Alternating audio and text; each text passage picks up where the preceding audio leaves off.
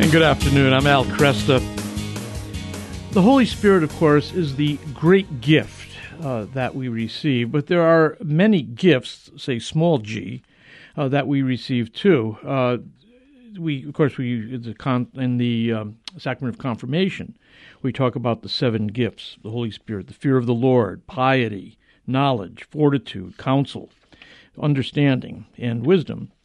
And I have to say that in many cases, these are forgotten after confirmation. And in some ways, they even take a back seat. If you're in Catholic charismatic circles, they unfortunately take a back seat to the gifts mentioned in 1 Corinthians chapter 12 through 14, and Romans chapter 10.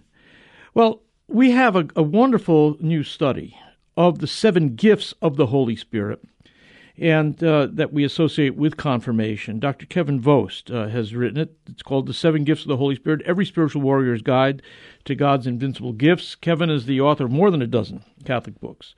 And he's written, he's appeared on hundreds of Catholic radio and television broadcasts, travels regularly across the United States and Ireland. And it's good to have you back, Kevin. Thanks. It's my pleasure, Al. You mentioned the hundreds of broadcasts, and I will point out the first one I ever did was with you, so it's also a great pleasure. Always a pleasure to be speaking with you. I'm very proud that that's the case. Thank you. I don't know if this is your experience in talking with people, but these 7 gifts are often forgotten. They're talked about during confirmation, but then they're often neglected. And practically speaking, do you find that? Yeah, I certainly do, and even in my own case, kind of in a dramatic way, because, I was confirmed in my early teens, left the church in my late teens, considered myself an atheist for over 25 years. Yeah, I remember. Until it was the writings of St. Thomas Aquinas that brought me back to my belief in Christ. I was able to rejoin the church, and I just became absorbed in his writings and found that one of the just many things he talked about were these great gifts of the Holy Spirit, and just laid them out in such a wonderful way. I had no idea that I had these gifts at the time that I was confirmed. Yeah, and his writings on this, as you say, are very deep, and you draw from his writings as well as Saint Bonaventure as well. Where do you suggest that people begin with this topic? Yeah, with the topic itself, I lay out there, if you go to Thomas himself, his Summa Theologica, he has articles in there where he talks about the 7 gifts just in general. What are they? How are they different from things like virtues? Mm-hmm. And then later in there, in special sections, he goes through one by one in great depth each one of the gifts. So in my book, in the first chapter there, I give kind of a master table so people know exactly where to go. In the Summa. In the Summa Theologica, yes. Mm-hmm. And then St. Bonaventure, you mentioned, the great Franciscan who was Thomas's contemporary. He also gave a series of Lenten sermons on each one of the gifts, and it's in book form in what are called his collations on the 7 gifts of the Holy Spirit. Those are also a very wonderful resource to dig in to these gifts and really to see the way both he and Thomas mined the Scriptures to really bring these gifts to life. Why are these gifts important? Well, one the reason they're important, that they're aids that God has given us to attain heaven with Him. Mm-hmm.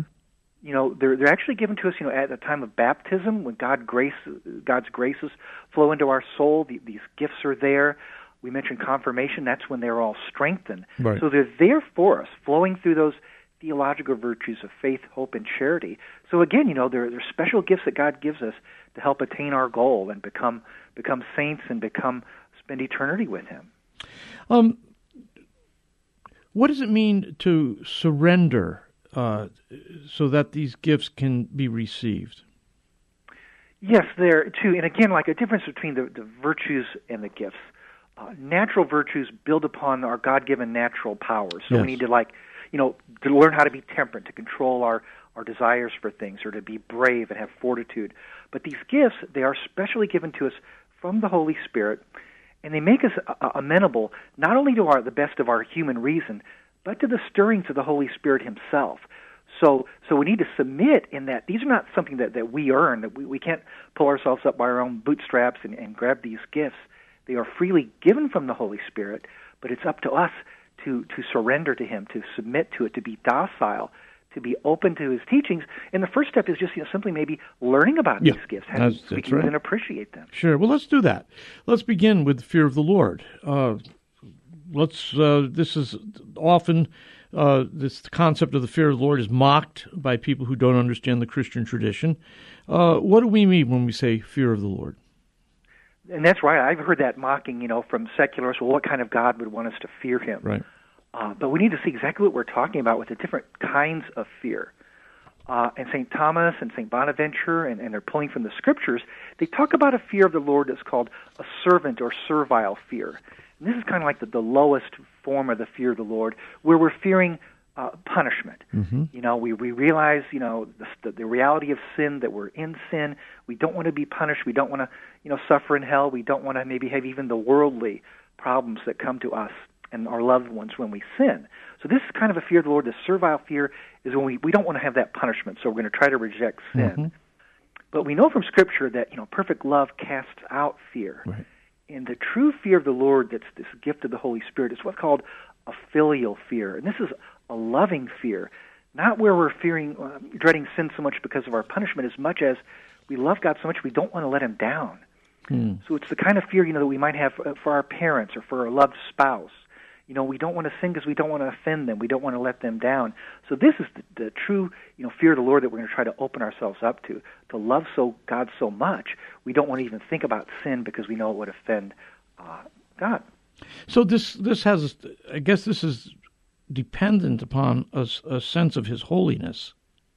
Yes, exactly. That's where we have the sense that God is, awesome, and holy. Mm-hmm. He's not just the judge who's going to mete out punishment, but He's also the source of all love. He wants us to ask for His forgiveness when we do sin. He's always ever merciful. So it really is, we can look at all these gifts as kind of like rungs up a ladder towards God. And even this very first one, the fear of the Lord, is in itself, very majestic and opens our hearts to realizing just how awesome and loving God is. Yeah. And again, fear of the Lord is not incompatible with the concept of God's mercy. And I think we have to trust the tradition here and just spend some time thinking through these things and studying. And, of course, that's one of the good reasons to pick up this book, The 7 Gifts of the Holy Spirit. What is the relationship between fear of the Lord and mercy? Yeah, the fear of the Lord and mercy there, too. We can have like an inappropriate type of fear of the Lord if we become, for example, scrupulous. Mm-hmm. We think we have to do everything, just right, and we're not going to give that forgiveness. It's almost like we're ignoring God's mercy. We're focusing too much on this concept of justice. One of my favorite examples of God's mercy comes from St. Catherine of Siena. And when God had spoken to her in what are written down as her dialogues, at one point he tells her about Judas, and he said, what, the saddest thing about Judas was not that he betrayed Christ, but he did not think that God would forgive him after he had done that.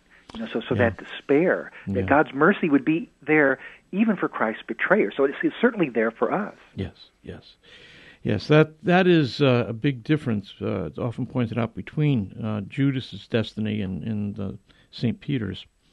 The capacity, the difference between remorse and repentance, the capacity to receive forgiveness and mercy.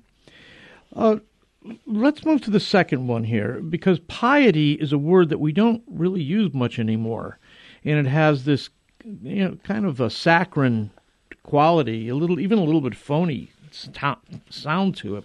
What do we mean when we say piety? Yeah, and that is true. We have this kind of this slurred idea that the pious person maybe is just focused on these particular devotions, maybe missing the big picture.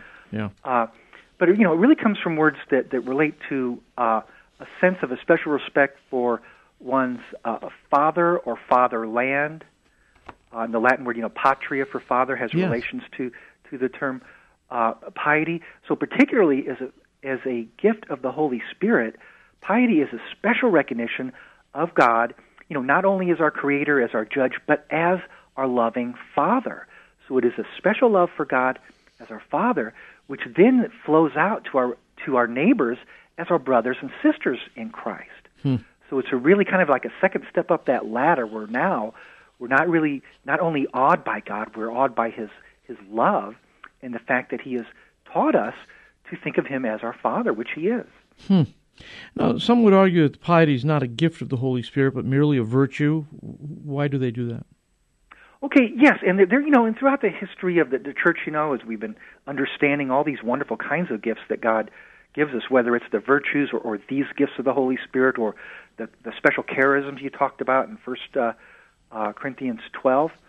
But just the particular difference here, though, there is a virtue of piety whereby our using our human reason, we honor our parents, we honor our country, we try to honor God. And this is even known. This is even known in the moralistic philosophers of Rome and Greece. That's right. So it's building upon that. There's that good natural basis there. But what's unique about the gift of piety and all of these gifts is that they are guided not only by our human reason, as the Greeks and Romans were, but again by the stirrings of the Holy Spirit himself. Mm-hmm. One of my favorite analogies is that the virtues are like oars that we use on our boat. We're going to try to row in the right direction towards God. But the gifts of the Holy Spirit are like the winds beneath our sails. So good. So we kind of open up those sails like and let the Holy Spirit move us. Yeah, that's a very nice illustration. You mentioned St. Bonaventure gives us 3 ways that piety can be exercised. Reverence of divine worship, guarding of interior holiness, and abundance of internal compassion. Could you just unfold that a bit? Sure. And this is a wonderful thing there that St. Bonaventure has written again on each one of these gifts of the Holy Spirit, and kind of just really opens them up.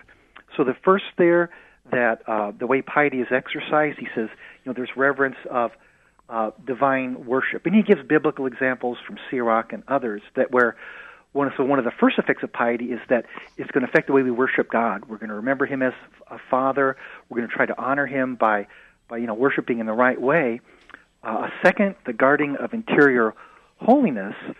And this says, piety will, further lead us away from sin, lead us towards true Christian living. It will also, affect cleansing of our conscience. Mm-hmm. And also yes, go ahead, Al. Yeah, and the abundance of internal compassion? Yeah, for the abundance of internal compassion, our piety, our love for God is going to reach out to our neighbors and flow out to others around us.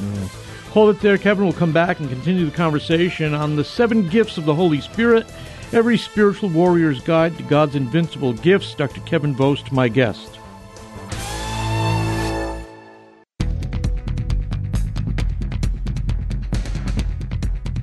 Good afternoon. I'm Al Cresta. With me, Dr. Kevin Vost. He's given us a wonderful offering called The 7 Gifts of the Holy Spirit, every spiritual warrior's guide to God's invincible gifts. And again, these are given to us in baptism, but we tend to talk about them in relationship to in our catechetical, I've noticed in our catechesis, we tend to talk about them, especially in relationship to the gifts to the sacrament of confirmation. And these gifts are the fear of the Lord, piety, knowledge, fortitude, counsel, understanding, and wisdom. And we're taking a look at them one at a time. Last segment we talked about fear of the Lord. We talked about piety. Now, what is meant by knowledge? That's one of those words that seems to cover so much ground. I wondered, how do we define knowledge in terms of the gifts of the Holy Spirit? Yes, and we also have related gifts we could possibly talk about later, understanding and wisdom. Yes. Mm-hmm. And they're all, in a sense, they all bear some kind of a relationship to knowledge. But this gift of knowledge in particular kind of has 2 aspects. Well, the word for knowledge in Latin, scere, comes, we derive our word science from it. Mm-hmm. So the word or the virtue of knowledge is also called the virtue of science at times. So we know that through science we understand, we learn about the world. And through this gift of knowledge, it also gives us a greater understanding of the things in the world, but we see the things of the world not as beings in their own, just by themselves, but as creatures. Mm-hmm. So it helps us see how created things reflect the glory of God. So there's that one aspect of this knowledge when we look out into the world and see how it reflects God. And the second aspect is the knowledge that comes from the articles of our faith. So as Christians, we're called to learn the articles of our faith, to try to have a deeper relationship with them. And this gift of knowledge also helps us get a firmer, deeper understanding. So we can say that the articles of faith are a matter of knowledge. That's right. They go beyond reason because they're revealed to us. But as we ourselves understand them and conceptualize them, they are held in the form of our human knowledge. Yep. Yeah, I think sometimes people try to drive a wedge between knowledge and reason at this point, and I think that's it's a false trail.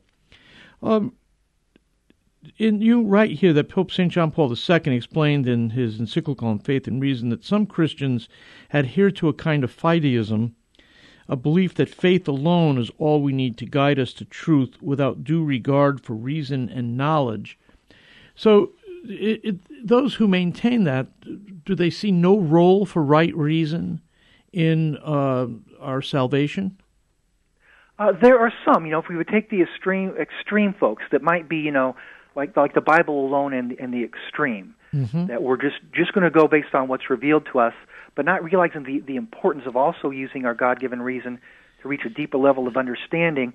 And also, I see one problem with this approach is if we're going to, especially in our day, if we're going to reach out to people who have lost the faith and won't start there.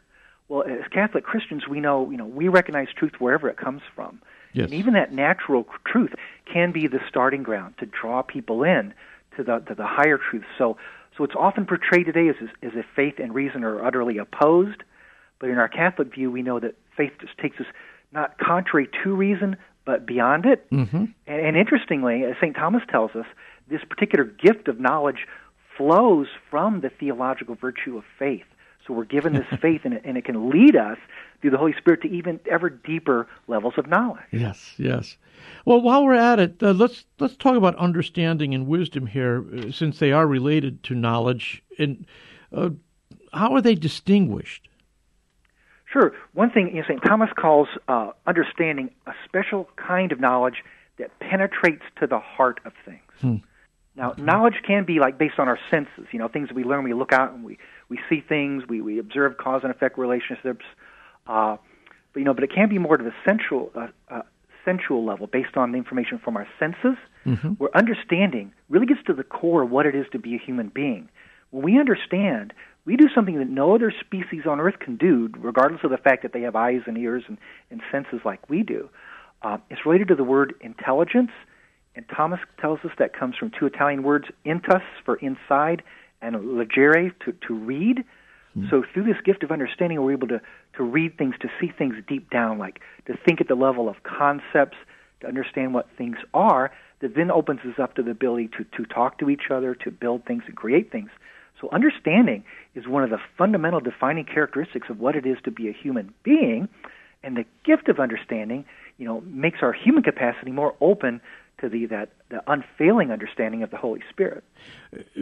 Did the Blessed Mother exhibit this virtue in the Gospel of Luke, when we're told that she kept all these things, again, from the Annunciation and then after the birth of Jesus, she kept all these things, pondering them in her heart? Yes. I came across a wonderful book from the 1800s by a priest who talked about how Mary embodies all the gifts of the Holy Spirit. And yes, he pulls out these nuggets here that at the birth of Christ, while the inhabitants wondered at what the shepherds told them, it said, yes, Mary kept all these things, pondering them in her heart. When they found Christ at the temple, said too, his mother kept all these things in her heart. So she would not be understood until she could ponder more deeply and understand more fully. She wouldn't be satisfied. Yes. So again, the understanding, would you say it drives down deeper than knowledge? Yes, that's why it's like a deeper form of knowledge, and at times it can even help us understand the limits of our knowledge. When we sometimes might get a sense of that awesomeness of God, that wow, He is there, He's always with us, but we will never fully grasp His essence while we're here on earth. Okay. Now, wisdom. How is this distinguished from knowledge and understanding in the gifts of the Holy Spirit? Sure, and wisdom is considered, the highest of the gifts. It's the first one mentioned in Isaiah 11, 2-3, coming down from God.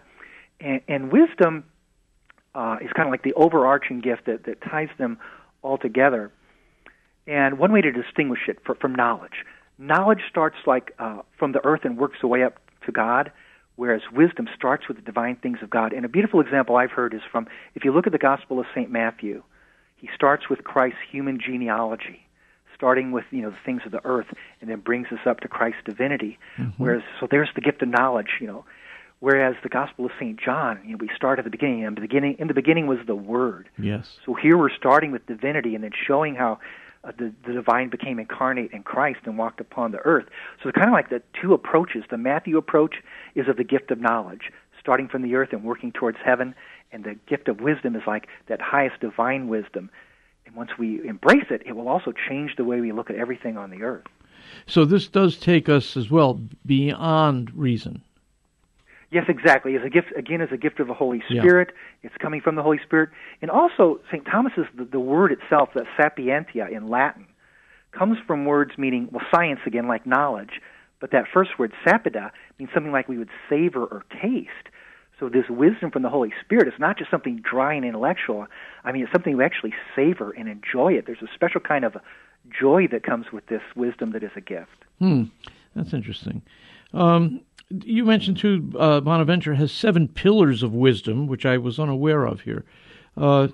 Chastity, innocence of mind, moderation in speech, docility in affect, generosity in action, maturity of judgment, sincerity of intention. How are these? Why are these related to wisdom? I guess is what I'm asking. Yeah, and it's interesting. It's a very interesting little explanation here by St. Bonaventure, because one, he just starts using some biblical analogies where wisdom's compared to a house. Yeah. For example, Proverbs 24:3-5 says, "By wisdom a house is built, by understanding it's established, and by knowledge its rooms are filled with precious and pleasant riches." And also Proverbs 9:1, "Wisdom has built her house; she has set up her 7 pillars." So then Bonaventure asks, what are these 7 pillars? And he even asks, I think it's kind of humorous, he says, should I just make these up out of my own head? But he says, no, they're there in Scripture. So what he's doing with those 7 pillars, he's pulling from James 3:17, where it says, "But the wisdom from above is first pure, and then peaceable, gentle, open to reason, full of mercy and good fruits, without uncertainty or insincerity." So there is one example of how Bonaventure pulls a scriptural verse, and then he goes on to elaborate on each one of those characteristics as a pillar of wisdom. That's fascinating. That is fascinating. I want to come back to this question of sincerity then, since that's the 7th of these pillars of wisdom. And sincerity of intention. There's a lot today in our society. There's the notion that as long as the person is sincere, he's all right. As long as he means well and he's earnest and sincere, then regardless his truth claims about God, that's fine. That's certainly not the biblical position. It's not the position of the church. So what I'd like you to do is just talk about, when we discuss sincerity of intention, what do we mean? Yes, and here, thankfully, St. Bonaventure really fleshes this out. When he's talking about the sincerity of intention, it's not, being sincere in whatever intention we happen to have. He says this pillar is revealed in Colossians 3:2-3. "Seek the things that are above, where Christ is seated at the right hand of God. Set your minds on things that are above, not on things that are on earth." So to be sincere then with our intention, we are going to be focusing on those things of God. We're not going to pronounce our judgment on what we think is moral or immoral unless we've been docile and to learn those things from the church. Mm-hmm. So by seeking this, accepting the gift of wisdom and the sincerity that goes with it, it implies all the gifts that come before it. We're going to fear God. We're going to reject sin, as defined by God, as clarified through our church. So yes, not just a matter of being true to your conscience. It's being true to your conscience when you have faithfully tried to form that conscience. Yeah, very good. Let's talk about fortitude, one of the 7 gifts of the Holy Spirit. How is this related to our common understanding of courage? Sure, it's very related. It builds on that natural virtue of courage or fortitude. The word fortitude comes from a word meaning strengthen. So this has also been called the defender of the virtues. It defends our other gifts. It's what we use to bear up to persecution. So, and the gift of the Holy Spirit, then, natural fortitude might fail. We might try to spread the faith and be persecuted and even killed. Sure. But the gift of fortitude, in the sense that it never fails, because the highest of all aims is attainment of joy with God in heaven. And through the Holy Spirit's gift of fortitude, even if we're martyred, we are going to achieve that goal. Mm-hmm. So in this sense, it's like an invincible gift, that special strength that God gives the martyrs through fortitude, but He also gives it to each one of us, to use in the daily situations in our life that hopefully will fall far short of martyrdom. Kevin, thank you once again. We didn't get to counsel, but that's okay. We'll do that on another occasion. Thanks for your work. And where can people get the book? Okay, it's from Sophia Institute Press. You could go to your local Catholic bookstores or online sources. All right. Thanks, Kevin. Oh, you're most welcome.